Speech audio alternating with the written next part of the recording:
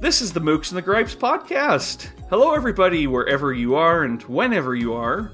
This is Trevor. Meanwhile, Paul. Paul, how are you doing?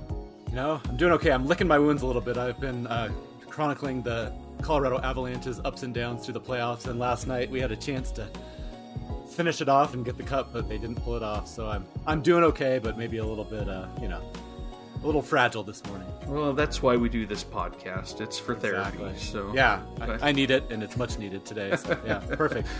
And fortunately, we have a guest today, Mark Haber. Mark, how are you doing? Welcome to the show. Thank you for having me, Trevor. I'm doing good, and hello, Paul. Thanks for having me. I'm doing well.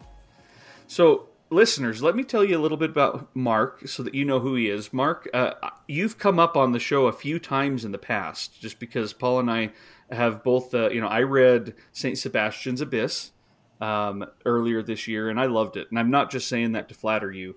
I thought it was fantastic. And very fitting for the publisher we're talking about today, even though, it's a coffee house book. It just has a feel to me of the, new directions, which we'll be talking about. But I digress. I'll just read your blurb here, and then we can chat a little more. Mark Haber is the author of a 2008 short story collection, Deathbed Conversions, and the novels Reinhardt's Garden, which was longlisted for the 2020 Penn Hemingway Award, and the recently published St. Sebastian's Abyss. He is the operations manager at Brazos Bookstore in Houston, Texas. And you've had nonfiction that has appeared in the Rumpus, Music and Literature, and Lit Hub, and also fiction that has appeared in Southwest Review and Errand Light. And, I know there are rumors that you were shortlisted for the Nobel Prize this year. I think you started those maybe a couple minutes ago when I was asking how you wanted me to introduce you. Is that? but we'll go with it. Word on the street. I mean, I'm only passing on things that I've heard. I keep my ear to the ground, and just the buzz. The gossip is that I was shortlisted for the Nobel Prize. So yeah. Well, now we're gonna think it into being. So yeah, exactly. Thank you. Well, another rumor that I've heard is that he might be doing a little extra research here for. There's a tentative title for an upcoming book, something like Trevor's Folly or Trevor's Podcast or something like that. So I don't know if that's true, but we'll have to see how it goes. Yes, again, work in progress.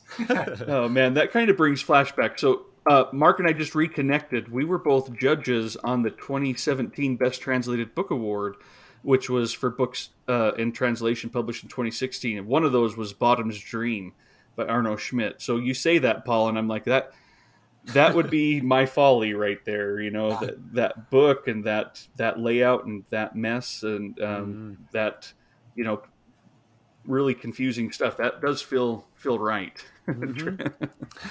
I mean, anything else, Mark, that you'd like listeners to know a little bit about you or things that you've got going on? Not really. My second book, as you mentioned, came out, I guess, last month. And that's it. I'm working at the bookstore selling books, a lot of them from small independent presses, a lot of works in translation, things that I know you gentlemen love, and just trying to do my small little bit in, spreading things that I'm passionate about. And working on a new book and a short story and things like that. I have a story coming out in Guernica, I think, later in the summer, and that's it. Awesome. That's it, huh? Yeah. But I don't have kids, so my wife and I have a kitten, so that allows me time to do this. If I had children, I don't know if there would have ever been a Reinhardt's Garden or St. Sebastian's Abyss. These people who write and have kids, I'm like, how do you do it? So I am busy, but I also have it easier than a lot of people. So. Well, I am glad to hear you're working on a new book. I won't press too hard, but that is exciting and good news. You. I hope it's going well. It is. Thank you. And as I've said before to listeners on this show, if you ever need a really good book recommendation, Mark, he has put so many awesome books into my path. And if you get a chance to order from Brazos or reach out to him personally, he's emailed me great lists of books and all kinds of stuff. So I would definitely recommend doing Paul. that. Absolutely. Yeah. Let's actually even go there. Mark, usually at the beginning of these, Paul and I ask each other what we've been reading. Yeah. And so I'd love to ask you, what have you been reading that you'd recommend to listeners? Absolutely. Well, it's funny because a lot of times customers come into the store, what are you reading? And being a bookseller, you get these advanced copies. So it's one of these things sometimes where it's like, oh, I'm loving this book. You're going to have to wait 5 months, you know? Right. But tied into our subject today, I've been just finishing. New Directions is coming out with this in August. These storybooks. These are like kind of large format children books. They look like children's hardcover storybooks, but they're short or long, long short stories from their typical authors: Caesar Ira, Krasnohorkai. So I'm just finishing the Laszlo Krasnohorkai book. It's called Spade Works for a Palace, and it's fantastic. It's really bizarre and funny and strange. It feels very much like a Thomas Bernhard book. The main character's name is Herman Melville, without the E at the end. He's a librarian at the New York Public Library, and he has this connection, he feels, obviously, to Herman Melville. And he kind of walks the streets of New York, kind of following in the steps of him, along with Malcolm Lowry, who was, I guess, a fanatic of Herman Melville. And it's strange and weird and funny, and I absolutely love it. The book I finished right before that is another one coming out from the Dorothy Project, called A Horse at Night, and it's nonfiction, and it's by Amina Kane, and it's just on writing, and it's thoughtful and beautiful, and it's not analytical, which I like. I'm not really an analytical person, so she's writing about fiction and writing, and tying in art and experience and her personal life in a way that feels very natural, and it's one of these kind that's it's like, I guess you'd say it's literary criticism, but it's not super. It's super smart, but it's, I don't know. It's unpretentious. It's unadorned, and feels very natural. And I love it. I love it. I think I have a copy of that one, so I'll have to jump on that one right It's a away. really easy read. And when I say easy, it's just you fall kind of right into it. It's very conversational. And I emailed her and I to thank her, and it's not to be hyperbolic, but it's very life affirming, because it's one of these books that says, if you've kind of chosen a life of words and ideas and books, and some people go, well, that's kind of strange. She's kind of telling you, no, this is that. If that's the life for you, that's a worthy life. So it's a beautiful book. That's cool. And a little bit back on the storybook ND line, the New Direction storybook. I got and read the new Ira that they're putting out in that, the Famous Magician. Yeah. Oh man, I loved that. Me too. Those are the two I've read. I'm finishing the and I read. Yeah, I had to go right to the Ira. I love the Ira too. Awesome. That looks like it's such an interesting line. Yeah, I did not, when I got that in the mail, I did not expect to be holding like a broadsheet newspaper size book. Yeah, and I guess the finished ones will look kind of like, they'll be hardcover, and that kind of gold spine looks like kind of like children's storybooks. So yeah, there's something magical about them. So they're going to make us buy all of them, aren't they? I know. I know they are. They are. Did either of you ever read that Krasnohorkai book on Melville called The Manhattan Project? Yeah, yes. That just reminded me when you said that. That was an odd but very intriguing book. It was. And I think when you read this, I think that book was made while he was doing research to write this story. I was wondering. Yeah. Yeah, I think they're kind of connected in a way. Yeah, I mean, they definitely are. So, but it's a really good book. It's strange and very funny. The narrator's a librarian at the New York Public Library, and he complains about his fallen arches, and it's very strange and funny, and I really like it, and also pretty profound. So Nice. Awesome. Yeah. Well, Paul, I'll ask you the same question. What have you been reading? Yeah, I've been reading a book that I've had my eye on for a couple years, I think, since it came out, and I finally just ended up getting it from the library, and it's called The Book of Unconformities: Speculations on Lost Time by Hugh Raffles. Man, it is a good book. It's basically, it's about the author. It's ostensibly about the fact that the author lost both of his sisters within a fairly short period of time. They both died, and that's what he goes into in the epilogue.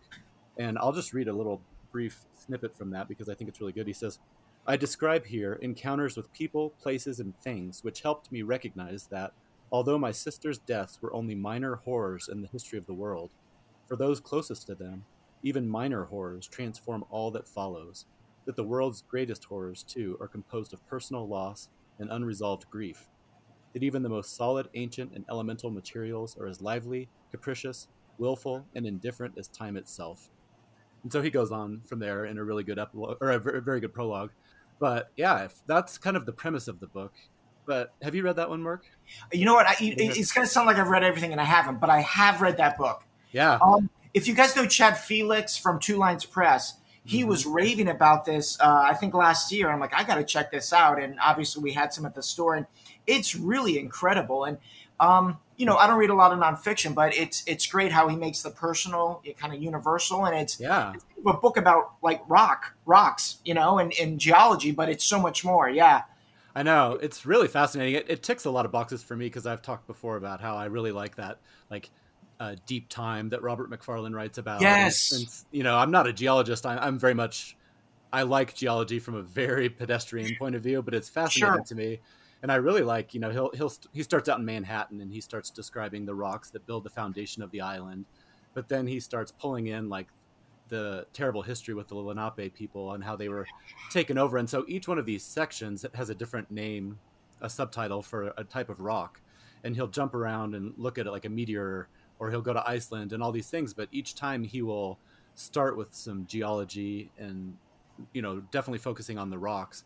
But then he pulls in like the people who have been wronged in that area, and like you said, his own personal reflection. So I'm probably about 2/3 through it, and it's just fascinating. And there's pages and pages of footnotes at the back, which you can go off on all these rabbit trails and everything. So like you said, I don't Right. read a ton of nonfiction, but this ticks a lot of the boxes for the type of nonfiction that I just love. I love So it. Yeah, yeah, I think when you're finished, that'll be one of your favorites. It's really cool, really yeah, great. absolutely, I agree. It's really good. So yeah, how about you, Trevor? What are you Awesome. reading these days? Well, so I just started last night. New Directions book too, fittingly. It's Yoko Tawada's "Scattered All Over the Earth," Mm, translated by Margaret Mitsutani. And I like Yoko Tawada's writing a lot, but sometimes I don't like her books. I actually felt that way about one that was up for the Best Translated Book Award, Mark. It was Memoirs of a Polar Bear. Yes. Oh yeah, I I remember it that year. Yeah. Yeah, I Yeah. really thought, man, this is so well written. I don't Right. really like the book though.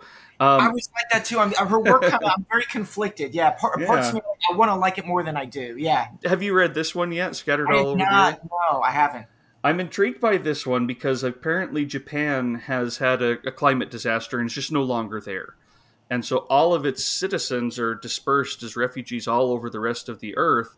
Wow. And it kind of is them in these various cultures learning how to get back into to life, but talking about linguistics and such. It's very interesting. The opening chapter is a person in Denmark who's watching on television when they're interviewing like people from the GDR or the Soviet Union or Yugoslavia who are like, I don't have the country I was born in doesn't exist anymore. mm, And then this woman comes on who's from this little island somewhere east, that some for some reason has disappeared. It's very vague. And she has this interesting way of talking that is incorporating all of these various languages from Scandinavia. And so he wants to go and meet her and talk. And I'm like, this is so interesting, and I am really enjoying this one. Good. Good. But so I'll keep going with it for sure because Yeah. I've been intrigued. I'm always intrigued by her work, just again because I'm like it might just be me, um, Sure. and I'm happy with this one for sure. Yeah. Yeah. I've picked it up and looked at it a few times. I'm intrigued as well. So you'll have to let me know what you think when you're finished. Yeah, I will. And of course, with New Directions book, I mean, it's just so nice to hold. It is such a Yeah. solid, beautifully produced book, That and so feel. a Yeah. and pleasure. it looks really bright cover. Like Uh one huh. thing I've noticed is some of their covers are just so striking. Bright colors or really like nice contrasts and things like that. They do a Yeah. nice job. They I do. agree. So I've got just a little tiny bit of housekeeping, and I'm going to burn through this as fast as possible so that we can get to the heart of the episode. But for people who are curious, Paul and I did do a Patreon episode for June, like we've been doing, and released that last week. We play a game of Bookshop Roulette, which was a lot of fun, and would recommend people. Who are curious, sign up on Patreon. It's available for people who sign up at any level, as all of the bonus episodes will be. I also want to welcome a couple of new Patreon supporters. We have Sean the Book Maniac, Paul. Both of us have shown up on his YouTube channel, Yep. and Nancy Morrison. Thank you so much to both of you. I'm really speeding through this again because I want there's a lot we want to get to in this episode. But I also want to talk about A Lost Lady, which won the Mooks and the Gripes Summer Book Club by Willa Cather. So we will be talking about that on Saturday, August 6th, with the episode going out on August 11th. So we'll be reading it towards the end of July, it sounds like, and hope Mm-hmm. people can join in. And we'll try and think of ways to make that interactive. But just wanted to announce the date. It'll be in our newsletter as well. Keep an So, eye out. We'll probably come up with like a hashtag or something so that people can kind of use that in their tweets and chat about the book as well. so there's some of that housekeeping. I have one more item of housekeeping that we'll do in the middle of this episode. It's a giveaway from New Directions, so people can listen for that. I'm very excited for that. I am too. But let's get to New Directions. New Directions is it's a legendary publisher, independent publisher, celebrating over 80 years of publishing. It's always a delight to get their catalog, and I've been following them long enough that I remember getting like the catalog that had a big 70 on the front, and then the one that had a big 75, and so it's getting a little scary to see their numbers growing. It means your numbers are growing too. Yes, exactly. But Mark, you are the perfect guest for this episode. I don't know anybody else who has loved a publisher as much as you have in order to get if you don't mind me disclosing this, a tattoo of their colophon. Yeah. So we wanted to give you a chance to tell us about New Directions. You've done this before on LitHub. I've linked to your article several times in the past as we've kind of built up to this episode. Yeah. You are very knowledgeable about them, and I think very, a big fan. Huge fan. Yeah. Or I guess as the kids say, a stan. I'm not sure, but New Directions. The reason I got a tattoo, and I mean, I didn't get a tattoo. I never in a million years thought I'd get a tattoo. And when I started working at Brazos Bookstore, they had these. You order tchotchkes and stuff for bookstore, and there were these, temporary tattoos. And two of the girls that work in back are like, Mark, put one on your arm. And I did. And like 4 or 5 days later, after having it on, I came home. I'm like to my wife, I think I want to get a tattoo. And then the question is, well, what are you going to get? So I think there was a month or two where I kind of pondered and I didn't know. And then suddenly, I don't know why, I was probably walking around the bookstore, looking at my books at home. And as soon as I thought of the colophon for New Directions, it was like a no-brainer. Like, oh, of course. Because to me, that symbol on the spines of the books, looking at books when I was, at the end of high school or just out of high school and college, symbolized so much for me, and I think they introduced me to, outside thinkers, outside books, innovative literature and poetry, but as well as the importance of translation. I started reading these works and going, wow, someone else had to render this into English. I think that's when translation kind of dawned on me, the importance and the importance of translation. And I learned that, I think, through reading New Directions books. That was my first memory. So, yeah, the tattoo is kind of symbolic of just things that I really love. So, as well as the press itself. Yeah. And they're fantastic people, too. They are. When I was living in New York, I went to lunch with Barbara Epler and Laurie Callahan, just to talk about New Directions. I don't have any idea why they invited me. I'm sure it was not valuable to them. They probably marked it off at the end of the day as like, well, that was a waste of time. But it certainly wasn't for me. I had a blast picking their brain. And I remember Barbara kind of talking about, everybody, not everybody, they're us, right? But a lot of people look at their books or books in translation as kind of an eat your vegetables book. And their books are so fun and funny and frenetic and crazy and absurd, and that it's an absolute delight and dessert. And so, yeah, I want to make sure that gets thrown in too, because they do have great translators who they work with to, reading even just this scattered all over the earth. And I know Barbara does a lot of great editing as well. But the language, the way it's written is so nice and crisp and yet fun. It's just fun. It's so nice. And so, they're very concerned they were anyway, about that reputation. A lot of their books are available as, they've been publishing for so long that this is where a lot of books people might read in college come from. If you're reading some of their main authors, right, that's what you're reading in college. But man, they're just publishing such fun stuff. We'll get to that here in a little bit, the things that we've loved. But And you make a good point. Just the fact that it's not just the vegetables; they're very fun. I don't think they take themselves seriously. They take the books obviously very seriously. And then when you pick up a lot of their books, like when you just picked up the Yoko Tawada, they're almost like objects of art. I mean, there's an aesthetic there that a lot of publishers I don't think bring to the table. Yeah, absolutely. Well, and they do such weird. They're not all. I do love like NYRB classics. And you can see them all on the shelf. I would be hard pressed to find all of my New Directions on my shelves because they're always different sizes and different fonts, and you've got your Iras that sit on my shelf in one place that are one size, and then you get the ND storybook, which is another Ira that's like a kid's book size. So they shake it up quite a bit. They do.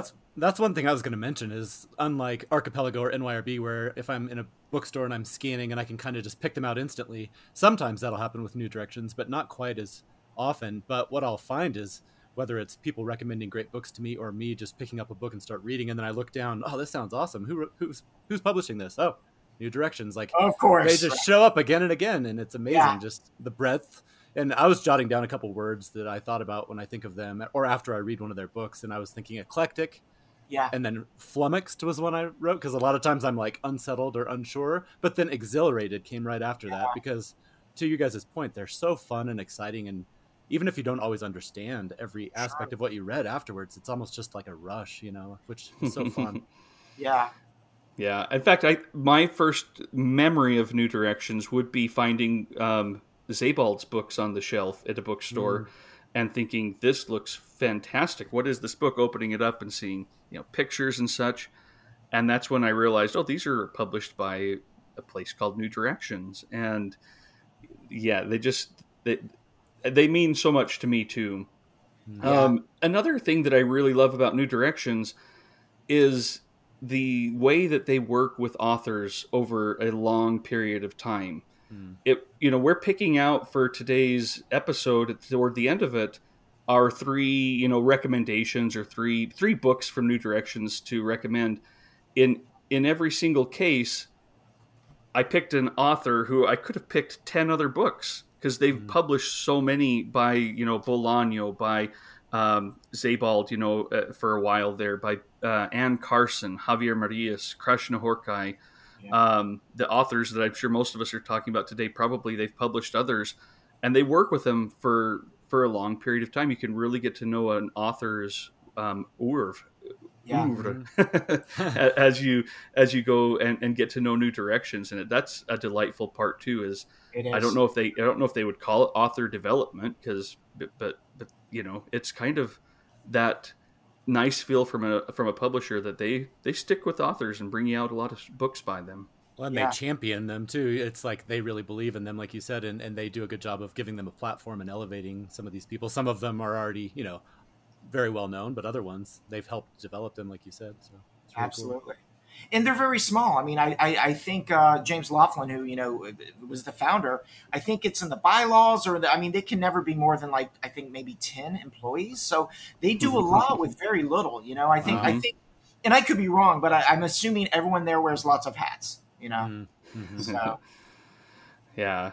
Have you been to their offices before, Mark? Have you had that opportunity? A couple times, yeah. A couple. Yeah. Barbara's actually come down and joined us for a couple events at Brazos. There's a translator who's translated many books for them. He's from Houston, lived in Europe and Poland for a while. He's translated Kafka, and from German and Polish. His name's Philip Baim. He's become a dear friend, but he's a Houston native, and so he read from a book that was coming out from New Directions about 2 or 3 years ago. It was before the pandemic, and Barbara came and joined him, and it was a great event. So a long way around to saying I have been to their offices. Yes, awesome. Yeah, which are just iconic. So yeah, it feels like literary history. It does. When the first time I went, Laurie got bags and basically said, "Look at all of these shelves and let me know what you want." And I remember taking the subway home, and I mean, totally filled. Like my bags are overflowing, literally, with these books. And I still look at my shelves and remember. That's where she gave me "Melancholy of Resistance" by Krishna Horkai. Which I'm like, thank you, Laurie. Yeah. So the infamous book room. Well, so let me introduce the giveaway, because I imagine we can keep talking about New Directions in general as we introduce our books, and I want to make sure that we get to that point without having to rush it. But we do have a very special giveaway. I reached out to them just to see if they would be interested, and they said absolutely. In fact, let's do a few. So we have three prizes today. And to enter to win, I'll tell you what the prizes are here in a minute. But to enter to win, you've got to send an email, just like we have in the past. Send an email to mooksandgripes@gmail.com. If you're having trouble, please DM me on Instagram or on Twitter. I want to make sure you can find a way to enter. I don't want this to be a hurdle. But email mooksandgripes@gmail.com. You can put in the subject line New Directions giveaway. If you don't, it doesn't invalidate your entry. It just, I figured this might be an easy way for me to keep track. But you have to enter in your email by doing, again, two things. One, look at the New Directions backlist and pick a book that you love and tell us what it is and why you chose it. And the alternative is that if this is the first time that you're exploring New Directions books, look at their backlist and see if there's something that intrigues you from that, and tell us what it is and why it intrigues you. Doesn't have to be long. These can be brief, but I'd love to hear that. The second part of your email, I would like you to look at their upcoming releases and pick one that most intrigues you and tell us what it is and why. Each email will count as one entry. I used to do this as two entries, but everybody enters both, so it really is doesn't really increase anyone's odds of winning. So just one entry. Please put both of these things on it. We will be choosing a winner on the morning of Saturday, July 9th. This is limited to U.S. addresses only. I get it. We have a lot of international listeners, and I'd love for you to be able to enter, but international shipping rates are horrendous, and I'm not able to offer that to you, this particular prize. But I think in the next few weeks we'll have ones that will work for international listeners as well. Well, so the three prizes, the three things that you can win. And we'll just pick a winner for prize one. We'll pick a winner for prize two and pick a winner for prize three. It will not be the same person. But one winner will win what may be considered the grand prize. It's a year's subscription to their New Classics Club. That's one book a month. And the New Directions editors pick what book they're going to be sending to their subscribers that month. So that's one prize. Basically Christmas every single month for a year. Wow. The next prize will be one of their latest releases. I'm not going to say this name even close to right, but Alyard Bakarevich. Does that sound right, Mark? Do you know how to say that name? I don't. That sounds good. Well, the book is called Alindarka's Children. It's translated from the Belarusian by Petra Reed and Jim Dingley.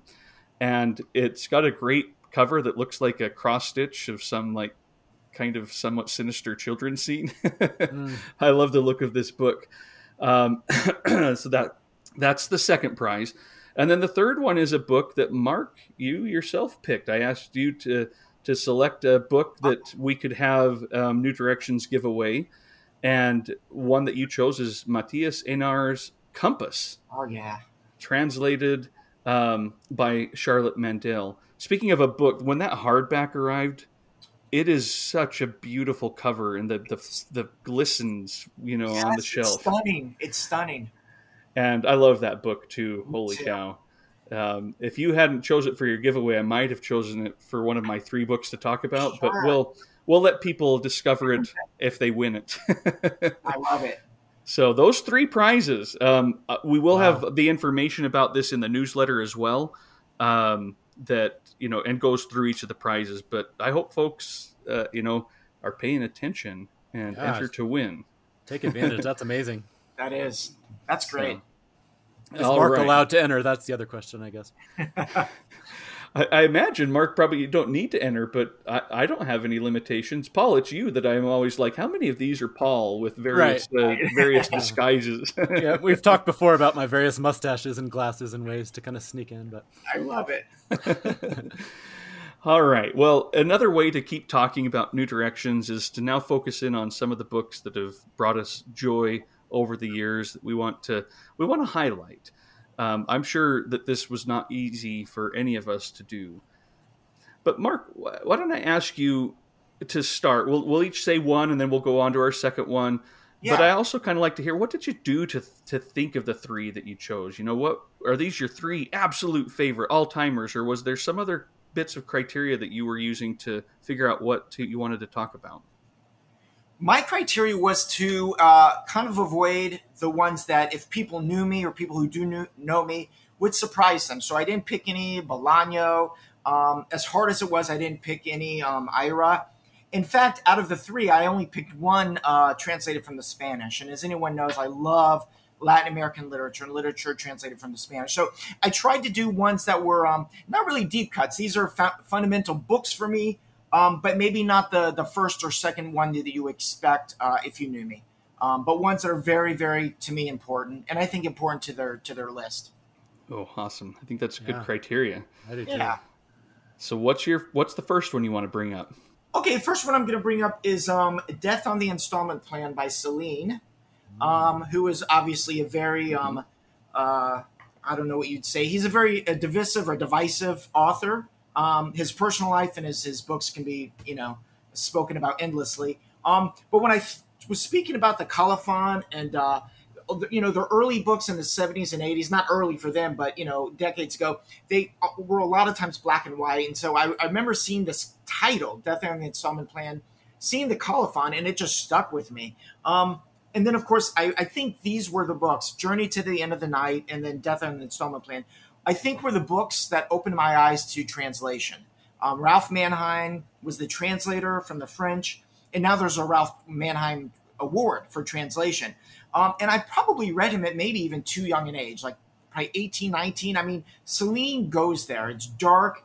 It's Do you want me to talk about this book at all, or just stop at that? I Oh, don't. for sure. Yeah. It's I'd love to hear a little more. This is one that you brought up in your article about New Directions. Is kind it of is. this I mean, book, though. Yeah. it had a lasting effect. I think part of it was this humor that kind of spoke to me, and it's so black and so dark, the humor, and kind of my mind. I think when you read a lot of New Directions books, your mind goes, "Oh, you're allowed to do that," and he says things and does things that are really, really dark. And a lot of people go, "Well, Celine is a stylist," and they leave it at that, which is kind of a disservice because his style is.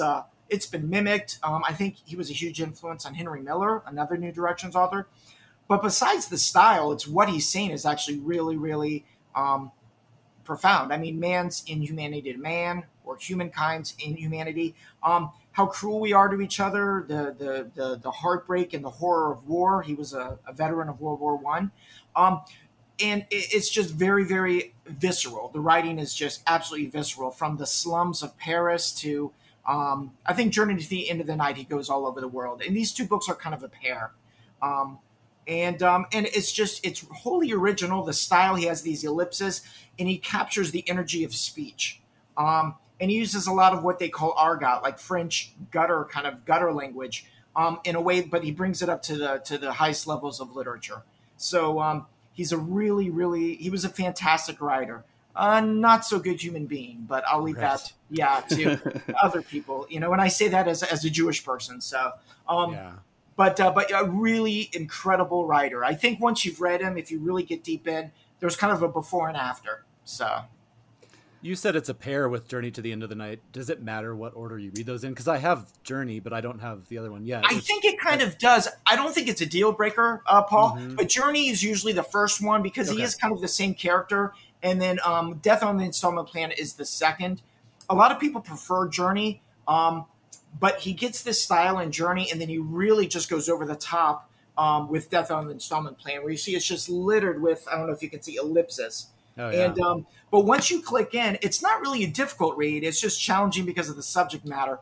And there's moments of absolute hilarity. I mean, really, really funny. But he gets into there's sex scenes that are really just kind of like gross and dark and weird. And but he kind of says things that you're like, I can't believe he said that. So yeah, Death on the Installment Plan is one of my three. Awesome. Awesome. Yeah, I haven't read either of those either. He's really incredible. Those two books, Journey and Death, are really monumental to me. They're really groundbreaking. And I mean, that's when I really got on the term dark humor. And he was a huge influence later on Kurt Vonnegut, Philip Roth. So he's really an influential writer. I don't think people read him as much as read his influences these days. Mm-hmm. Huh. Yeah. All right. Well, Paul, do you want to go? I'm watching the time here, folks, to make sure that we get it. But yeah, it's going to be tough to folloh up Mark. He's such a good bookseller. Uh-huh. No, every time you talk about a book, I'm like, I'm going to buy 3 copies of that one. So the book that I'm going to start with is Hawthorne and Child by Keith Ridgway. So people who listen regularly might notice a theme with where a lot of my early book influences came from. I first heard about this one on John Self's Asylum blog, years and years ago. And I remember we were up in Aspen and I saw it on the shelf at the little independent bookstore there. And I couldn't believe it was like, when you find one of those that you think you'll never be able to find except maybe like online. And I saw it there and I just snatched it up right away. And this is such an odd but mesmerizing little book. I don't know really how to introduce it better than just to read a short snippet of the copy. So it says, Hawthorne and his partner Child are called to the scene of a mysterious shooting in North London. The only witness is unreliable, the clues are scarce, and the victim, a young man who lives nearby, swears he was shot by a ghost car.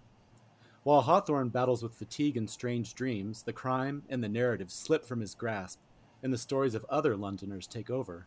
A young pickpocket on the run from his boss, an editor in possession of a disturbing manuscript, a teenage girl who spends her days at the Tate Modern, and a madman who's been infected by former Prime Minister Tony Blair. Haunting these disparate lives is the shadowy figure of Mishazo, an elusive crime magnate who may be running the city or may not exist at all. So, talk about a blurb that kind of stands for so much of what we were talking about with New Directions. Just exciting, weird, so confusing. I guess these could be described as either a very loosely connected set of short stories or maybe one novel that just kind of connects in some strange ways. But, Ridgway's writing is so good. In a lot of ways, it starts out feeling kind of like a buddy cop, like a weird haunted buddy cop story. But then, as they mentioned in that intro, right when you feel like you're starting to understand maybe what this book might be about, that section ends and off you go into the lives of these other Londoners that, sometimes there'll be some connections to Hawthorne and Child. Often, not really. But yeah, it's just such an odd, strange book. And yeah, I don't know. I read it probably 8 or 9 years ago. And then I just read it again earlier this year. And it hit me in exactly the same way. It was just so fun. I saw somebody describe Ridgway as unapologetically strange. And I think that's a good way to describe him. Going back to John Self's blog, he says, "This is a book which I read twice before reviewing it, to unpick the connections, but also because I selfishly wanted the pleasure again. And now as I thumb the pages to write this and get nervous with excitement at seeing the best bits again, this time both fresh and familiar, I wonder if I can resist a third go." And that's kind of how I feel. Even when I was looking back to prepare a little bit for this episode, I was like, I just read this like 3 or 4 months ago, and I was reading different snippets and stuff, and I'm like, man, it'd be crazy if I picked this up and just started reading it again. So yeah, it's a great book. I don't know, have either of you read that one? I think, Trevor, you have? Or I have read that one. Yeah, I haven't. So this is another one of those authors that, this is the first book they published, but then they published Never Love a Gambler in their, I think it's in their Pearl line, those little very slim books. And then was it last year they published A Shock? A Shock, yeah. And I haven't read either of those, but I did love Hawthorne and Child. I have not, but have wanted to since it came out. It's one of those books I just have not gotten to, but yeah. Right. I think you would like it, both of you. Or I guess, Mark, I guess you would like it. And then A Shock is, I don't know if I liked it as much, but it has a lot of similarities with that whole idea of every time you start to feel like you're getting the hang of it, he just pulls the rug out from under you and off you go on another strange adventure. And there's some connections. And if you read it several times, you probably realize there's other connections you didn't even realize were there. But yeah, I don't know. He, like I said, he kind of encompasses a lot of what I like about New Directions, of just that unapologetically strange is a great way to say it. Yeah. Excellent. Yeah. All right. Well, I'm going to pick an obvious one for me. Paul, this won't surprise you. And Mark, you said you kind of avoided putting on, Cesar Ira. But the reason I chose Ghosts by Cesar Ira is I still remember very vividly going to a bookstore in, around home when I was living in New Jersey, and this tiny, tiny book, barely visible on the shelf. It's slim, it's small, stood out to me, and I realized, oh, that's a Cesar Ira book. I've been hearing a little bit about him around. He had New Directions had just published an episode in the life of a landscape painter, I think, and I heard about that, and then this came out, and so I picked it up, and I went home and I read it all in one sitting, and then I read it again. And it was my first Cesar Ira book, and also one of the first books that really got me to know New Directions. After I published a review of it, that's when Laurie Callahan first reached out to me and said, "Hey, I liked your review. Can we, send you some more books?" And I'm like, Yeah. let me think about it. And so it's a meaningful book for many reasons. Cesar Ira has remained one of my all-time favorite authors ever since. Every time one of their catalogs come out, that's the first thing I look for. Are they publishing another Cesar Ira? I love his work. I love how unpredictable it is, how slippery it is, and yet how it all feels like one big, huge project. He's written 120 books at this point, little ones. His process, the fun, and every time I'm reading, I'm like, I think I'm finally starting to understand. And then but they're just delightful in and of themselves. And this one's a very strange one, just so that I can give you a little bit of an introduction to it. This is a book that takes place at like a construction site of a new luxury condominium on December 31st, and everyone's kind of preparing. That night they're going to have a party. And the kind of, I think he's the construction manager, who runs the place. He lives on the site with his family, and there are a bunch of ghosts, right? And Ira doesn't explain why they're there. No one seems afraid of them. They're just part of it. In fact, this guy really likes the ghosts because to prepare for parties and things, he goes and puts wine in their thorax area. And then when he goes back to get it a couple of hours later, it's very cold. And when it says when he went back for it, say 2 hours later, it was cold. There were two things he hadn't noticed, however. The first was that during the cooling process, the wine came out of bottles and flowed like lymph all through the bodies of the ghosts. The second was that this distillation transmuted ordinary cheap wine, fermented in cement vats, into an exquisite, matured Cabernet Sauvignon, which not even captains of industry could afford to drink every day. So these ghosts are not threatening in the typical sense, but they do represent maybe something sinister more about our reality and about these characters' desires and such. The mom in particular is a little bit nervous about her daughter's fascination with the ghosts, and it kind of says she's not really nervous about bad influence, but Petrie, this is the daughter, was given to building castles in the air. Certain chimerical spectacles could lead her to the utterly misguided belief that reality is everywhere. And you got to read that and think, that doesn't make any sense. What are you talking about? Right. But it sounds intriguing, and so you think about it and you read this stuff, and it starts to become a little bit more clear, and yet not entirely graspable. I don't fully understand it. But I love that even in The Famous Magician, which we just, read, Mark, they're still talking about this concept of reality and unreality. And it's amazing stuff. It really is. Tons of fun. Again, I appreciate it for that. But also, this is one of the books that got me into them. So similar to your, Death on the Installment Plan, just something meaningful for that reason alone. Absolutely. And a really quick side note, I know we don't have a ton of time, but my first Ira was a portrait or an episode in the life of a landscape painter, and that book was such an influence that just the miniature world that feels expansive when you're inside it. So the artist that he wrote about in that book, Johann Regandus, which was actually a real German landscape painter that went to South America to paint. The cover of Reinhardt's Garden is also a painting by that artist. So I feel like, I've got the same artist cover of a painting that Cesar Ira has. All right, kind of, I'm cool by default. But yeah, Cesar Ira's project he's fantastic. I love some more than I love others, but he is, Yeah. not to talk about my writing, he's a huge influence on me as far as just the aesthetic, the miniature that, like I said, still feels expansive, and Hmm. you don't know where he's going to go. Like you said, Trevor, you think, oh, okay, now I think I got it, and then he makes a left or a right. Yeah. Well, Reinhardt's Garden beyond the cover reminds me of an episode in the life of a landscape painter. I was going Just to say the same the thing. journey, the Thank travel, you. the attention to the landscape and to what's going on. A And the different obsession. feel. Hmm. Hmm. Thank you. Yeah, wonderful stuff. All right, Absolutely. well, let's get to your next one, Mark. Okay, another one. This is, I think, not expected from everyone. Is The Last Samurai by Helen DeWitt, which is so singular and such an outlier, I think, in American literature.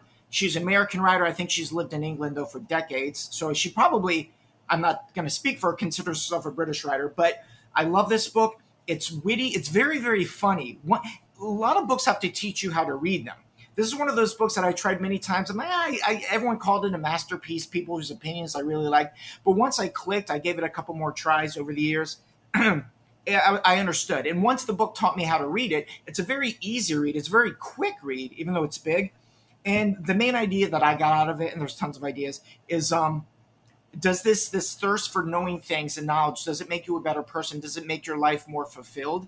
And there's no answer. I don't think there is an answer, but it's for those people like us who love ideas and art and exploring existence and what does it mean, and does being a genius make your life easier or harder or neither? And The Last Samurai is just really, really a great book and also very, very funny.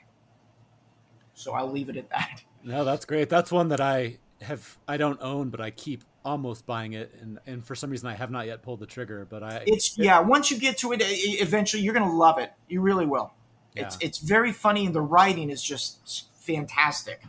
and everybody just raves about it once they Yeah. read it. It seems like they evangelize anybody who makes Yeah, it through. It's like instantly they're spreading the good word. yeah, And quite different from the first book I read by her, which was Lightning Rods. yeah. By Which the I've way. not read. Yeah, That book shocked me to the point where I was like, I don't know if I'm as interested in The Last Samurai, because it was so confrontational, but The Last Samurai wow. was very different. And I'm excited because she's also got one of these storybooks coming I out. know, I know. It's called, Something this with is pie, this is isn't it? no, Oh, no, this is one you'll love the title though, Paul. This is very intriguing. The English Understand Wool. Oh, I like that. There you yeah. go. Yep. Oh, all right. Well, Paul, what's your next one? Well, my next one is The Hour of the Star by Clarice Lispector, um, translated by Benjamin Mosier. So this is actually the last two books I'm going to talk about. I had a similar process to Mark where I was like, I could go to some of the ones that I think would be like the easy or low hanging fruit, but I was trying to think of some other ones that were on my shelf. And so actually I read a couple here in the last couple weeks that I kind of just wanted to like re-immerse myself into the New Directions world. And this was one of them. So man, this is another very odd, but just fascinating little book. As I've mentioned before, I've been meaning to read her short stories because I have their beautiful collected short stories by her, and I've dipped in and out a few times, but I figured this would be another good way to kind of start dipping my toe in. So it takes place in Brazil, and it focuses on a woman named Macabea.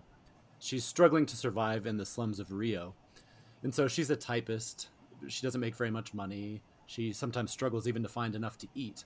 She doesn't really have anybody who loves her or who is in her life. So it seems like a very sad life, but it's interesting because she's also very content in a lot of ways. And so it's this really fascinating character. There's just a couple of short descriptions about her that I'll read. It says, first of all, I must make it clear that this girl does not know herself apart from the fact that she goes on living aimlessly. Were she foolish enough to ask herself, who am I? She would fall flat on her face. For the question, who am I, creates a need. And how does one satisfy that need? To probe oneself is to recognize that one is incomplete. And then it says, she wasn't crying because of the life she led, because never having led any other, she'd accepted that with her, that was just the way things were. But I also think she was crying because through the music, she might have guessed that there were other ways of feeling. So Lispector just drops these little gems in there where she goes about it, and in a lot of ways, she doesn't know what she's missing, I guess, is one way to say it. And so she's kind of just leading this life.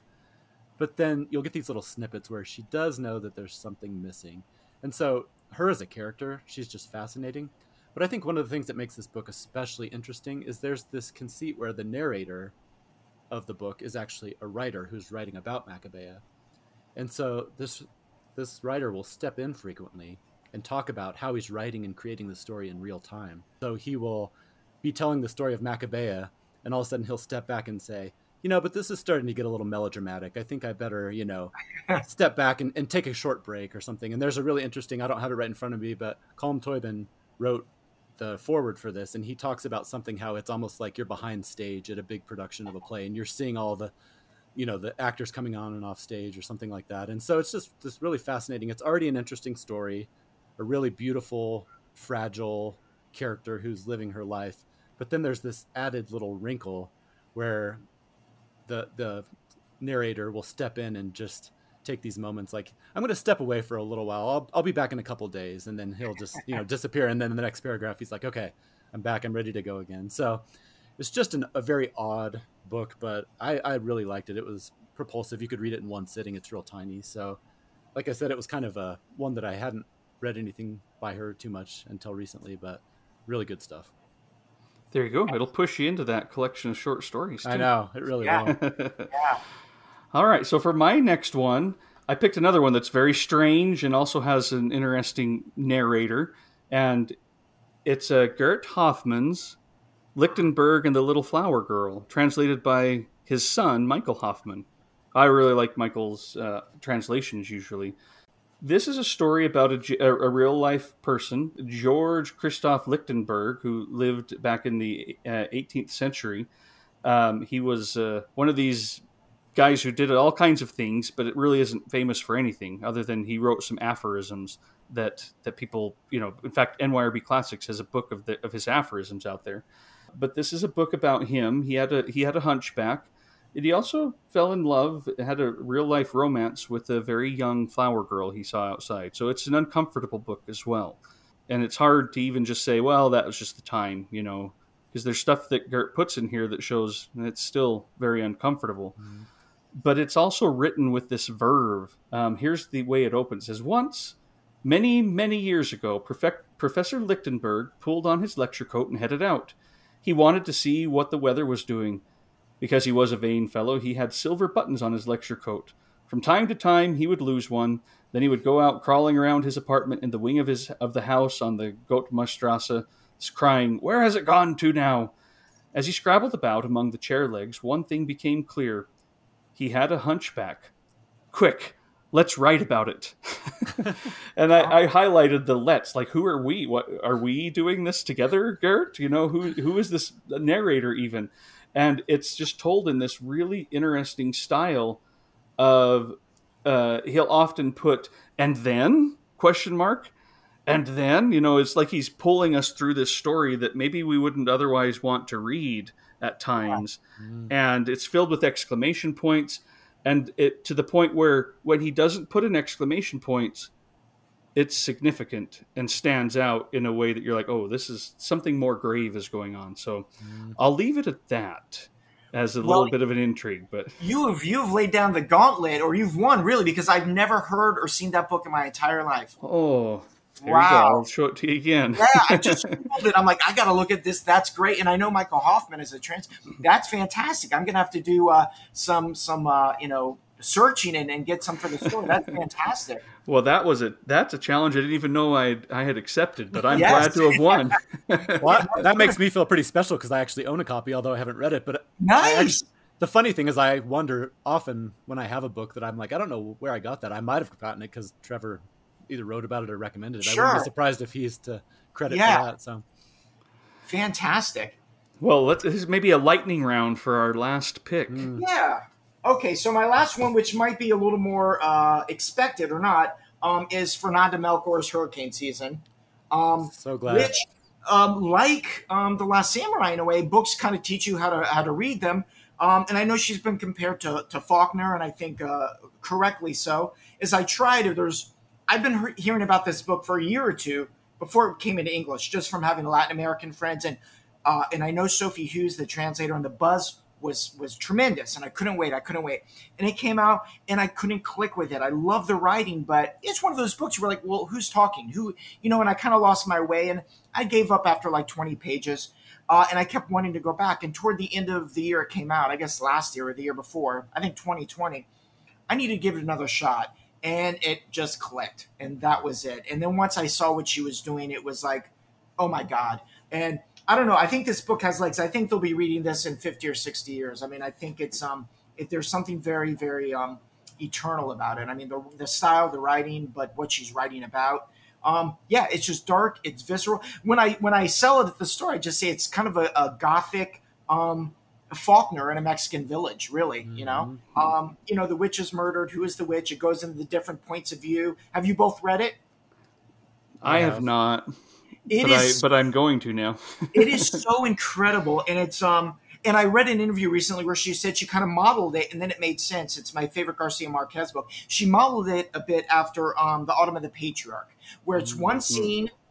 In his book, the leader, the dictator dies, and they go into the castle or the presidential palace and find his body, and then it goes backwards. In each section, which is pretty big, is that same story with a different point of view. So a woman is murdered in the village. She's known as the witch, and each point of view, each chapter, we'll say 20, 30 pages, is a different kind of point of view about what occurred. So you see one character, and in the next section, you're like, oh, they're tied into this person.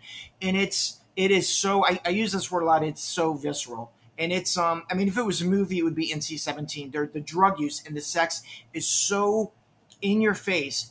And yet the way it is written is the stuff of great literature. It's written so beautifully that it's not done for shock value at all. But Fernanda Melchor is like the real deal. I mean, she is just incredible. I read this book, and when it clicked, I'm like, this is just a masterpiece. So Hurricane Season is fantastic. I love her new book as well, but the scope is a lot more kind of slender, and this one's a little more expansive. Once you click in with the language, you just you're off and running. So I'm so glad you picked that. I very easily could have picked that as one of mine, but I was hoping maybe you would pick it, and also I've talked about it a few other times on the podcast. I just read her new one this last week, and you're right. It has that same energy and propulsiveness. It does. It's much tighter scope, like you said, but she's amazing. She really is. I mean, she's kind of in another field in a way. I mean, she's doing her thing, and she owes a lot to other writers and styles, but she's doing what no one, I think, is doing right now with those kind of influences, and just incredible. So, yeah, absolutely. Yeah. Well, Mark, maybe the best way to do this would be to say goodbye to you, because I know you have to leave. And Paul and I can wrap this up. That's right. You're doing important work. I will just show you the book that I have for my third, just so that you can. Yes, Via Matis. Yes, Villa Matis. Yes. Am I allowed to say that? I'm sorry. Oh, yeah. Sure. Okay. There's no spoiling. Yes. Okay. Okay. Yes. That way you can be a part of it still. I love it. Think in spirit. I almost picked The End of Days, guys, from Erpenbeck. Yeah. Yes, which is a favorite. Guys, this was such a pleasure. Thank you for having me on. Thank you. I always say books are like it's their own language, and you end up having these friendships where I feel like I've known you guys forever because, once you go, have you read that book? You go, yes. It's like you guys, we have a shared experience. Instant connection. Absolutely. It is instant connection. Exactly. So I can't think of a better way to say goodbye. But guys, thanks for having me on, and I can't wait to listen to the. Our pleasure. Thank you, Mark. Thank you, and Mark. Good luck today. Good luck. Yeah, thank you. Yeah, I need it these days with retail. But have a great weekend. Okay. Bye-bye. Bye. All right. Well, now it's just you and me, Paul. Yep. Again. Together again. But that was a lot of fun. But what we had to let Mark go. He had to go and do important work at the bookstore. We're not ever going to hold anyone up from doing that. No, the most important work of all. So, but we do want to come back now and finish it out with our own last choices. And now we won't be so rushed. I apologize. I probably rushed you on a few of those as we were getting closer to his cutoff time. I thought, oh no, we're just going to have to say the names. Yeah, exactly. No, I'm glad we got some time with Mark, and it's more important that he has plenty of time to talk because people can hear from us anytime. Exactly. Yeah. Including right now. Exactly. Paul, let's luxuriate All right. in your last pick here. Perfect. Well, my last pick is Visitation by Jenny Erpenbeck. I've read several of her books now, The Book of Words and Go, Went, Gone, among a few others. And this past week, I got a chance to, like I said, I wanted to kind of revisit a few new directions, or not revisit, but just visit for the first time a few New Directions titles, and decided to pick this one up. And man, it is so good. I've talked before about how fascinating I find books that spend a lot of time in one location. There was that book called The Meadow by Tim Galvin. And then I've talked about some of the other, maybe like more nonfiction style books where, it'll look into one geographic location over a period of time. And this kind of does that as well. So it basically focuses in on this forested property that's on a lake outside of Berlin. And it kind of just looks at this property over the course of about 100 years of German history. So it begins in the 19th century, but then it also covers people's lives during the Weimar Republic, World War II, the Socialist German Democratic Republic, and then it even goes into like the reunification of the country and kind of the aftermath of all that. And so over the course of this period of time, we're taken in and out of the lives of these 12 different people who are connected to this lakefront house in various ways. So it's really interesting premise. And, over the course of this time, we spend a little bit of time with a Jewish family who owns the property back in the 30s. And then they're forced to sell it while they wait for visas to escape the Nazis. And then, a few decades later, there's an architect who goes in and renovates the house, or there's members of the Russian army who requisition the property and live there for a time. And it just goes on and on like that.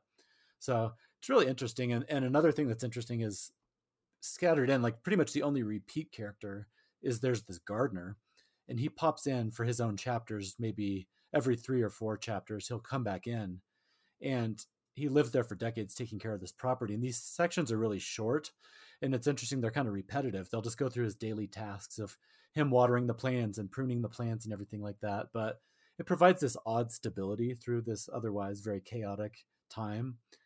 But then the interesting thing is then eventually we start to see both him and the property age and kind of deteriorate. So it's a really interesting book. I've not read anything like it that I can think of. And I was just going to give one quick snippet since we have a chance to luxuriate. That middle section of Virginia Woolf's To the Lighthouse called Time Passes, where it takes decades just within a few pages, and it rushes you, not rushes, but I mean, it zips through these and you just feel the passage of time in this really amazing way.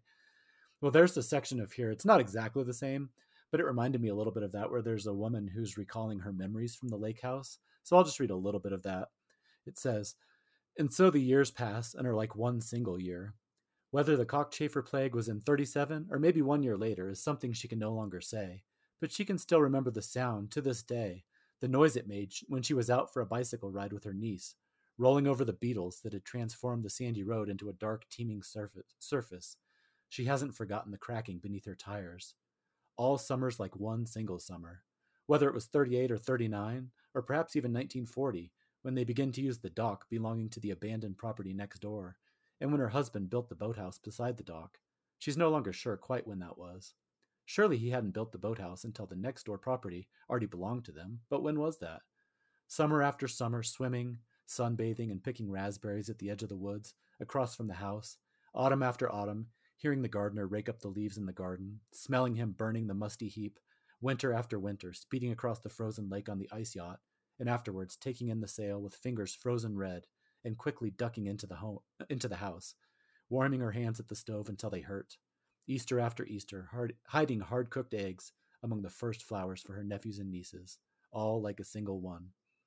And it goes on like that, but it's just really fascinating. There's some really interesting passages like that, but it's not all rosy or anything like that. There's a lot of hurt and loss and memory and war and all kinds of stuff going on. So for a slim book, this one is just packed with all kinds of stuff. So, I would highly recommend anybody who hasn't read Jenny Erpenbeck to give her a try. And this book in particular, I think is just fascinating. So have you read anything by her, Trevor? Yeah, I have read this one. I've read Visitation, and I think I've read a couple of the other ones, but right now I can't remember which ones. I can't remember if it was Go, Went, Gone or The End of Days. Mm-hmm. I know that I did not ever read The Book of Words, which was short or longlisted for the 2008 Independent Foreign Fiction Prize. Mm. But I've read I've read two of them. The other ones, I just can't Okay. remember which of those other two it is, which is unfortunate. But I did want to mention, I don't, and I'm sure we've missed this several times in our podcast, but this was translated by Susan Oh, yeah. Bernofsky, Thank you. Yeah. and she does a great job, I think, throughout giving. There's a lot of wordplay in this book that she translates really well. It couldn't have been easy. No, I'm really glad you mentioned that because, yeah, she did an absolutely masterful job. And I was reading a review in The Guardian by Michel Faber, and he specifically calls out her translation, saying just how good it is. And like you said, I think Erpenbeck, she's playful and experimental, and like you said, that can't make it easy for translators to have to deal with. And the fact that it works so seamlessly, says a lot about her skills as well. So thank you for mentioning that. And in that same review, Michael Faber, or Michelle Faber, I'm not sure, I think it's Michelle, he talks about how she is relatively not well known in England in particular, and I feel like that's kind of true in the United States. And he calls her one of the finest, most exciting authors alive, which is pretty high praise coming from him. And so I think it's interesting that she does have some people who are singing her praises, but she remains, I think, relatively unknown, for how good she is. So I'm hoping that she'll continue to kind of build some buzz up. Yeah. Well, and just thinking of Susan Bernofsky, I was trying to see if there's any update on her translation of The Magic Mountain, which is one of your top books of last year. I know, yeah. But I'm not seeing anything specific. It just says soon to be published with W.W. Norton. Okay. But I don't know what soon means. I mean, I know. if I had a book that size, soon would be like, I might get it done in the next 10 years. That's pretty soon. I know. And I think I misspoke when I had originally was talking about that on one of our episodes. I think I had said that I had read somewhere that it was coming out, within the next year or so.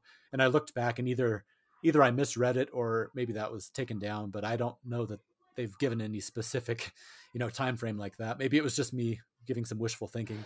Well, I'll see if I can find something. Maybe I'll reach out to folks at Norton just to see if they have any insight, but they might not. They might not know exactly yet themselves. But at any rate, yeah, Jenny Erpenbeck, definitely someone I wonder when her last, what have we gotten from her most recently? I think Go Went Gone was the most recent, as far as I know, that's been translated, which came out, well, that was 2015, so that might not be right, actually.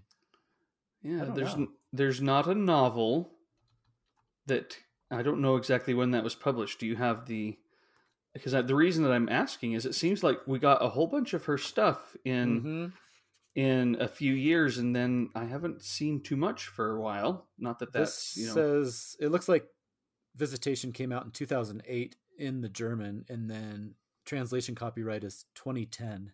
Yeah, that's when I read that one, the Visitation. It looks like New Directions is, talking of authors that they kind of, they stick with them.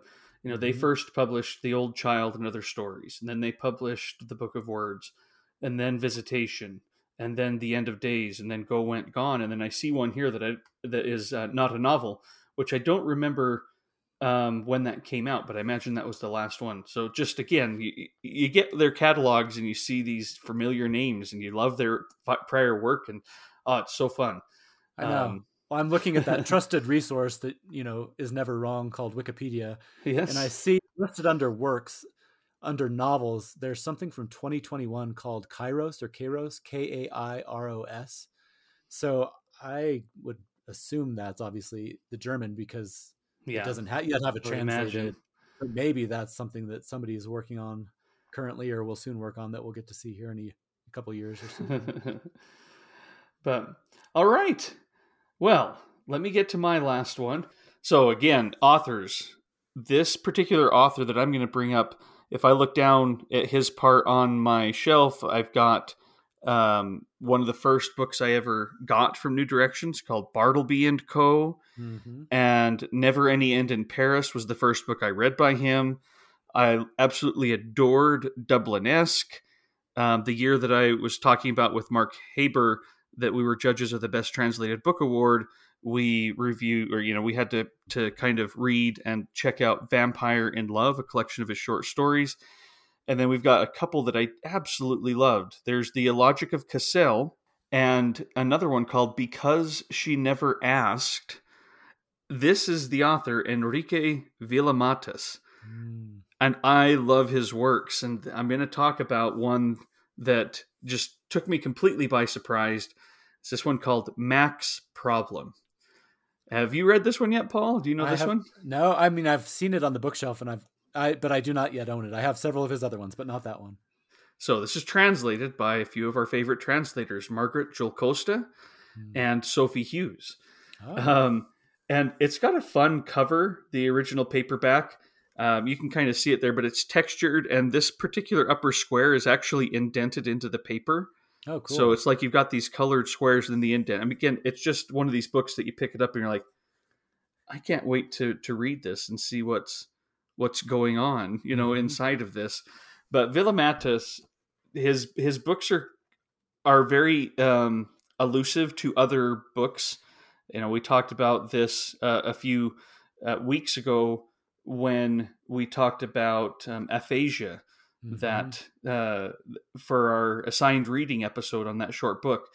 And Mac's Problem is kind of similar. Dublin-esque is a bunch of references to James Joyce. The Never Ending End in Paris is a lot of Hemingway and things like that. But this one is just fun. And I'm going to start it out. Here's Mac. I'm fascinated by the current vogue for posthumous books, and I'm thinking of writing a fake one that could appear to be posthumous and unfinished when it would, in fact, be perfectly complete. Were I to die during the writing process, the book really would be my final, interrupted work. And that would, among other things, ruin my great dream of becoming a falsifier. Then again, a beginner must be prepared for anything, and I am just that, a debutante. My name is Mac. Perhaps because I am only a beginner, the best and most sensible thing would be to wait a while before attempting anything as challenging as a fake posthumous book. Given my status as a writing novice, my priority will be not to launch straight into that last book or to create some other kind of fake, but simply to put pen to paper every day and see what happens. And then there might come a time when, feeling more prepared, I decide to make a stab at that book falsely interrupted by my death, disappearance, or suicide. For the moment, I will content myself with writing this diary, which I am starting today, feeling utterly terrified, not even daring to look in the mirror for fear of catching sight of my head hunched down inside my shirt collar. As I said, my name is Mac. I live here in the Coyote District. I am sitting in my usual room as if I'd been sitting here forever. I'm listening to Kate Bush, and Bowie's lined up next. Outside, the summer looks set to do its worst, and Barcelona is preparing, so the weathermen say, for a sharp rise in temperatures. I'm called Mac, and he kind of keeps going, he's kind of rambling along. That's a kind of a long introduction, but I really like this book. It's so strange. This Mac, he's unemployed. He basically lives on earnings from his wife. And again, I think he's 60-ish or so. He's, toward that part of his life, and decides, I'll write this diary and maybe it'll turn into, once it's gone far enough, into my fake posthumous book. So it gets crazy, and he kind of gets a little bit, crazy and all, but this was just a fun, kind of has that verve. I think that's the kind of writing that I can just fall into, because I'm like, what is going on? Who is this fella? I mean, that strong narrative voice, I'm sure there's plenty of exceptions because New Directions has such a wide range of titles. But I was thinking about, like, with the Lispector book that I read, and that one, like, that really quirky but strong narrative voice seems to be one thread that runs through a lot of their books, where there's just that energy and often some humor that passes through. And that one sounds like a great one. I read Dublin-esque by him, and it has not the same voice, but it definitely has that same type of feel to it. I have a few others of his. I have Bartleby & Co., The Illogic of Cassell, and Never Any End to Paris. Of those three, any recommendations on which one you think I should pick up next? I really love The Illogic of Cassell and Bartleby & Co. Never Any End to Paris was my first one. Mm-hmm. And I remember writing it and kind of thinking, I think I missed the boat on this one. Right. Kind of, it's my first time with him. I don't think I know as much about Hemingway as maybe I should in order to get this book. But the one that I would recommend besides Mac's Problem, I do really love The Illogic of Cassell and Bartleby and Co. But I adore Because She Never Asked, which Hmm. is one of their little Pearl books here. It's these little pocket sized Oh, editions. yeah. Because She Never Asked is a story reminiscent of Patricia Highsmith's Strangers on a Train. The author writes a piece for the artist Sophie Caillé to live out. A young French aspiring artist travels to Lisbon and the Azores in pursuit of a writer. The second part of the story tells what happens between the author and Caillé herself. She eludes him, and he gets writer's block and suffers physical collapse. As Villamatus writes, in order to give meaning to the story of my life, I found that I needed to present it as fiction. It's a weird little book, and this one's translated by Valerie Miles. It's a very weird book of parts that refers interior to itself Mm. and goes in different directions. It's almost pieces of it are fictional to its own world, and he's chasing down this actress. I remember, and I don't remember. I should sit down and read it again. I could because it's 90 pages. But I remember just loving it. There's a lot. I have a lot of notes in it as I speed through here. Yeah, I that remember sounds there's a that. lot of like imposters and doppelgangers and maybe similar to Mac's Problem. Just this idea of fictionalizing life. Yeah. Wow. That sounds really good. And just your description of it, I'm like, how could he fit all that into that little tiny 90-page book that he fits in the palm of your hand? It's amazing what some of these authors can do. And that's another thing too. Let's end with this, or we can end with something else. But one of the points that I forgot about: New Directions publishes short books. They Mm. publish long books, but this book is 90 pages, and yeah, it's what, $10 or something like that. Mm-hmm. But I love that they do that. A lot of publishers don't publish novellas, but they have. I have a big part of my shelves here that I'm looking over my shoulder at that are these little Pearl volumes. Mm-hmm. They're tiny. There's books. There's the Keith Ridgway, Never Love a Gambler, that I'm looking at here. There's a Borges, Everything and Nothing. They have the Googles, the Night Before Christmas, rather. Javier Marias, Bad Nature, or With Elvis in Mexico. They have the ability and the care to say, you know what, you published this tiny book, we're going to still put it out. We're not going to say, oh, you'll have to wait until we get a big collection. Right. And No, these absolutely. little storybooks that Mark was talking about earlier are going to be deluxe editions of very short novellas.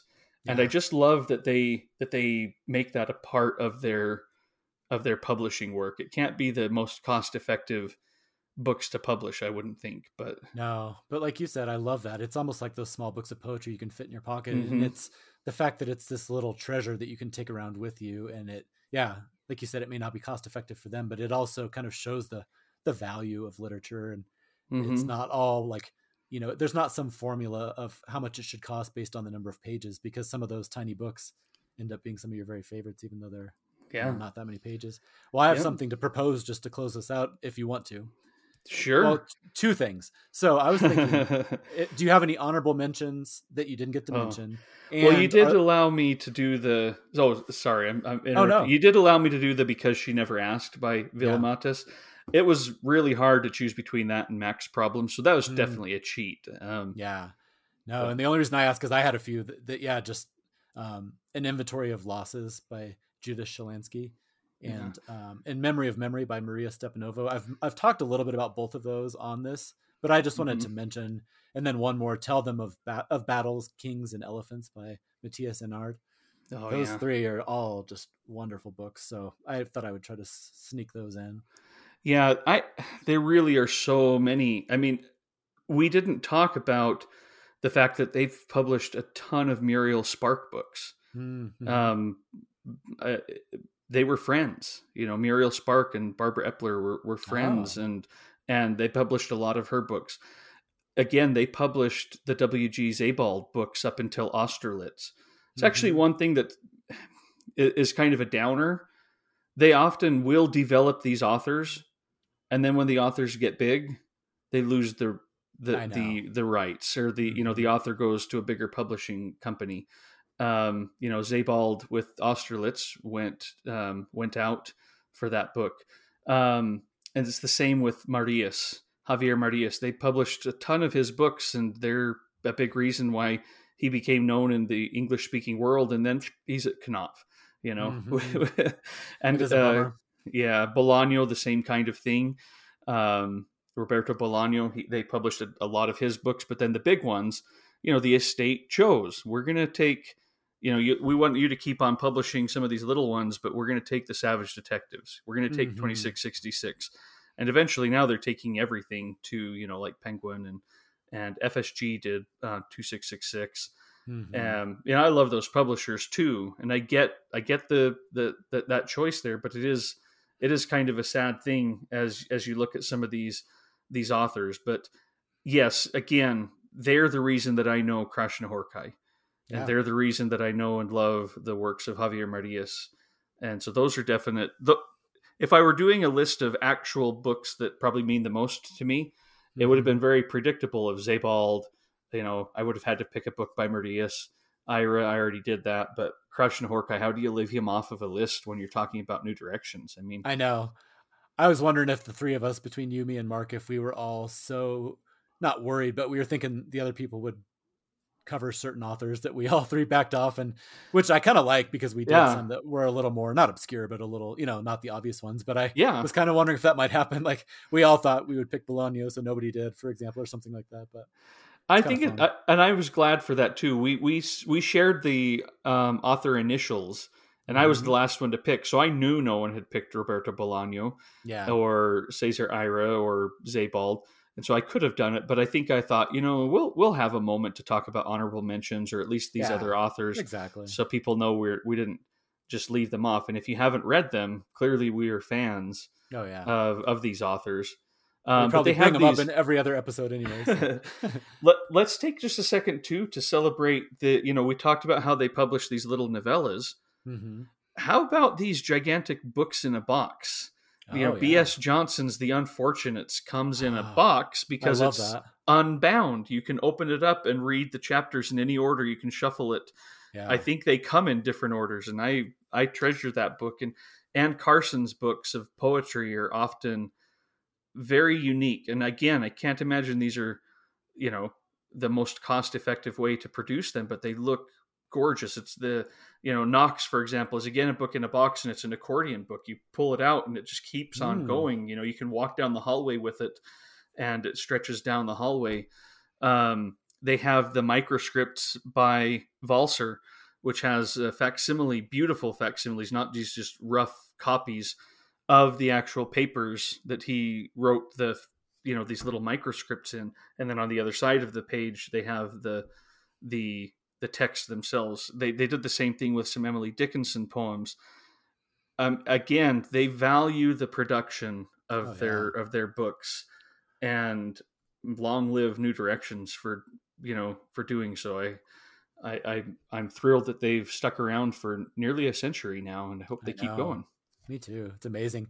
Well, the only other thought I had was, and this might be no pressure, but if you were to pick two or three that might be the next New Directions books that you either own or that you want to read, do you have any Ugh. on your list? I can start and just say I've had the Book of Disquiet by Fernando Pessoa up on my kind Oh, of stack of like big, kind of daunting books, only because I realize that they're going to take an investment of like emotion and time. But I'm really looking forward to that one.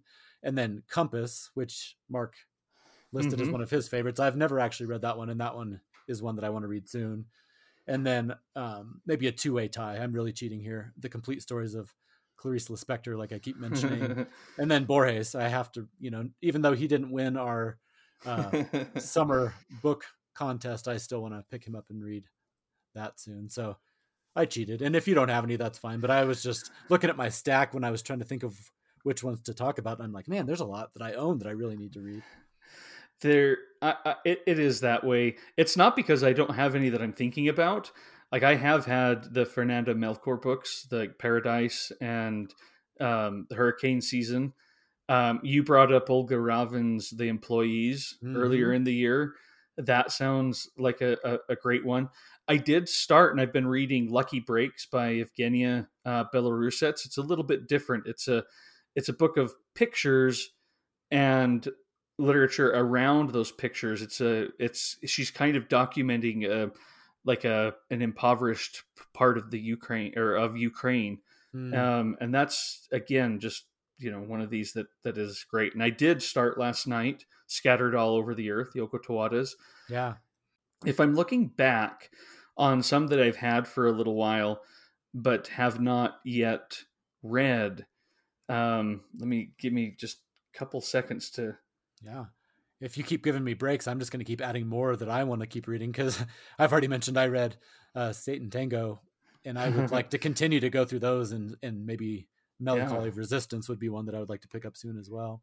The list could go on and on for days. So there's a line of they've been publishing again really lovely produced books by Dag Stolstad. These are usually fairly short. There's Armand V. Let's see if I can find what the other ones are. I have them all. So this is a Norwegian writer. They have Novel 11, Book 18. That was about 15 years ago up for the Independent Foreign Fiction Prize in England. And, they've brought it out. They have Professor Anderson's Night, which I did read, and I loved this one. It's like a little murder mystery on Christmas Eve, but it's a lot more than that. It's so much more than that. They have T. Singer. But I'm going to show you these covers because I think you'll be, wow. They're just fun little pictures where they have very simple drawings, but kind of evocative. And again, they're they're this textured paper for the covers. They're just so fun to hold. Those are striking. Yeah. So those are ones that I've had on the shelf for a while that I'm like, okay, it's about time for me to just sit down and read all of his. I'll do that after I read this one. I know. Exactly. But one of my favorite things about doing these episodes, whether it's a publisher or some of these other ones where we're pulling books off our shelves for various reasons, is that not all of them are making their way back onto the shelves where they can hide. I'm trying to set some of them into stacks where they're going to hopefully prompt me to dig into some of these that have been on there. So yeah, so many good choices. Well, and these publisher episodes just remind me of how rich we are with these options, because would I even know where to begin if I said, well, I'll only have one publisher that I can ever buy from again? NYRB Classics, Archipelago, New Directions, some that we've still got in the lineup that we're going to be talking about. I wouldn't want to get rid of any one of them if I was ever forced into that, weird cosmological question of, right. Of an alternate reality. But we have an opportunity for listeners who are listening to this episode the day it is released. Tonight, Paul and I will be in conversation. This is Thursday, June 30th. We will be in conversation with Tess Lewis, a translator, about Archipelago books with the Odyssey Bookshop, an independent bookstore in Massachusetts. I'll still be here in Utah, Paul. I imagine you'll be in Colorado. Imagine so. But we'll be able to do that conversation, and so we'll be talking about Archipelago books here in a few days for us, and tonight for listeners who just download this and listen to it right away. And I just can't wait. Right now I'm like, okay, I've got the rest of today. Kids, go do screens, whatever you want. I'm going to read these New Directions books. I'm going to read these Archipelago books. Oh, there's so many. I was just saying to my wife earlier today, like, I wish I could just figure out a way to just, retire. Cause I was looking at my bookshelves and just all these books that I've pulled down. And like you said, from all these different publishers. And I was thinking just one publisher, I could read them for an entire year and just dive deep and then start on a new one. It's like you said, the wealth of riches that we have is amazing. And the work of all these wonderful authors and the translators and the curators and the publishers. It's just amazing what these small presses, like Mark said, some of them have 3, 5, 10 people running this whole press, and yet they are bringing so much pleasure and knowledge and, everything into the world. It's amazing. Yeah, all of the ones we've talked about, the 3 we've talked about so far, are very small operations. We've probably, I've probably talked to most of the employees at these various places, through the last decade or so as I've gotten to know them, and they're warm, they're enthusiastic, and they're doing great work. We'll also throw in a plug here for Mark, that kind of work of a bookseller, vital to this whole enterprise for us and for them. And so it just was a pleasure to have him on. I hope we get him back someday for another topic. Maybe we'll have to, have a special episode about his books, because I do love them. That was not me. And I know you know this. That was not me just trying to flatter him. No. These books are great. No, absolutely. Yeah, I mean, we're repeating ourselves, but anybody who hasn't picked up his books, I would absolutely recommend them. They're both wonderful. And I mean, seriously, when I've reached out to him and asked for book recommendations, he will email me, 6 or 7 books with like descriptions of what's going on. And I've ordered from him several times. I mean, I'm sure he would do that for other people. And he is just an amazing curator and an amazing proponent of some of these books. So yeah, I would encourage anybody to reach out to him for that too, because he's got great taste for sure. Yeah. Oh, well, and sometimes I feel like I'm I'm benefiting from the work of all of these other people. And then I'm able to share it with some people who, look to us. So we're also grateful for, our ability to get together and chat about these things. We hope it's helpful for people and exciting, and just gets that joy. Again, we can't go out and read all these books we want to tonight. I probably won't be able to read very much tonight because of the kids, and things that are going on with family. But the excitement that it's there, and that we're able to talk about it, is awesome. And like Mark said as he signed off, when you start talking to other people about books and this enthusiasm, it creates just this wonderful community. And it's something that's needed and vital, and for me, that I really love. Nope. I love it. I can't wait to hear everybody's choices for the new Directions titles. Be sure to send those in. But again, as we always say, reach out to us for any other reason. We love to hear from you. It's so much fun. And just all these friendships in this community that's forming is wonderful. I love every minute of it. Yep. All right, Paul, any other words? Part of me hates to go, it's been so fun, but I'm also starting to feel like I'm just blathering on to make people sit here and continue including you at this point. So I'll let us go. I guess we should let it go, but I think it's what it is just the passion that we have. I mean, sometimes it just bubbles up, and I love every minute of talking about it. So no need to apologize. I'm right there with you. I love it. All right. Well, listeners, thanks so much. Get the giveaway emails coming. I can't wait to see who wins and to get those packages delivered to your door. Yep. Thank you for listening to this episode of the Mooks and the Gripes podcast. You can follow the Mooks and the Gripes and get show notes and book and film reviews at mooksandgripes.com. On Twitter, you can follow Trevor at Mooks and Paul at BiblioPaul. You can also get information about future shows on our Patreon. If you'd like to donate to the show, anything and everything, even $1 a month helps and is deeply appreciated. You can become a Patreon at patreon.com/mooks. Until next time.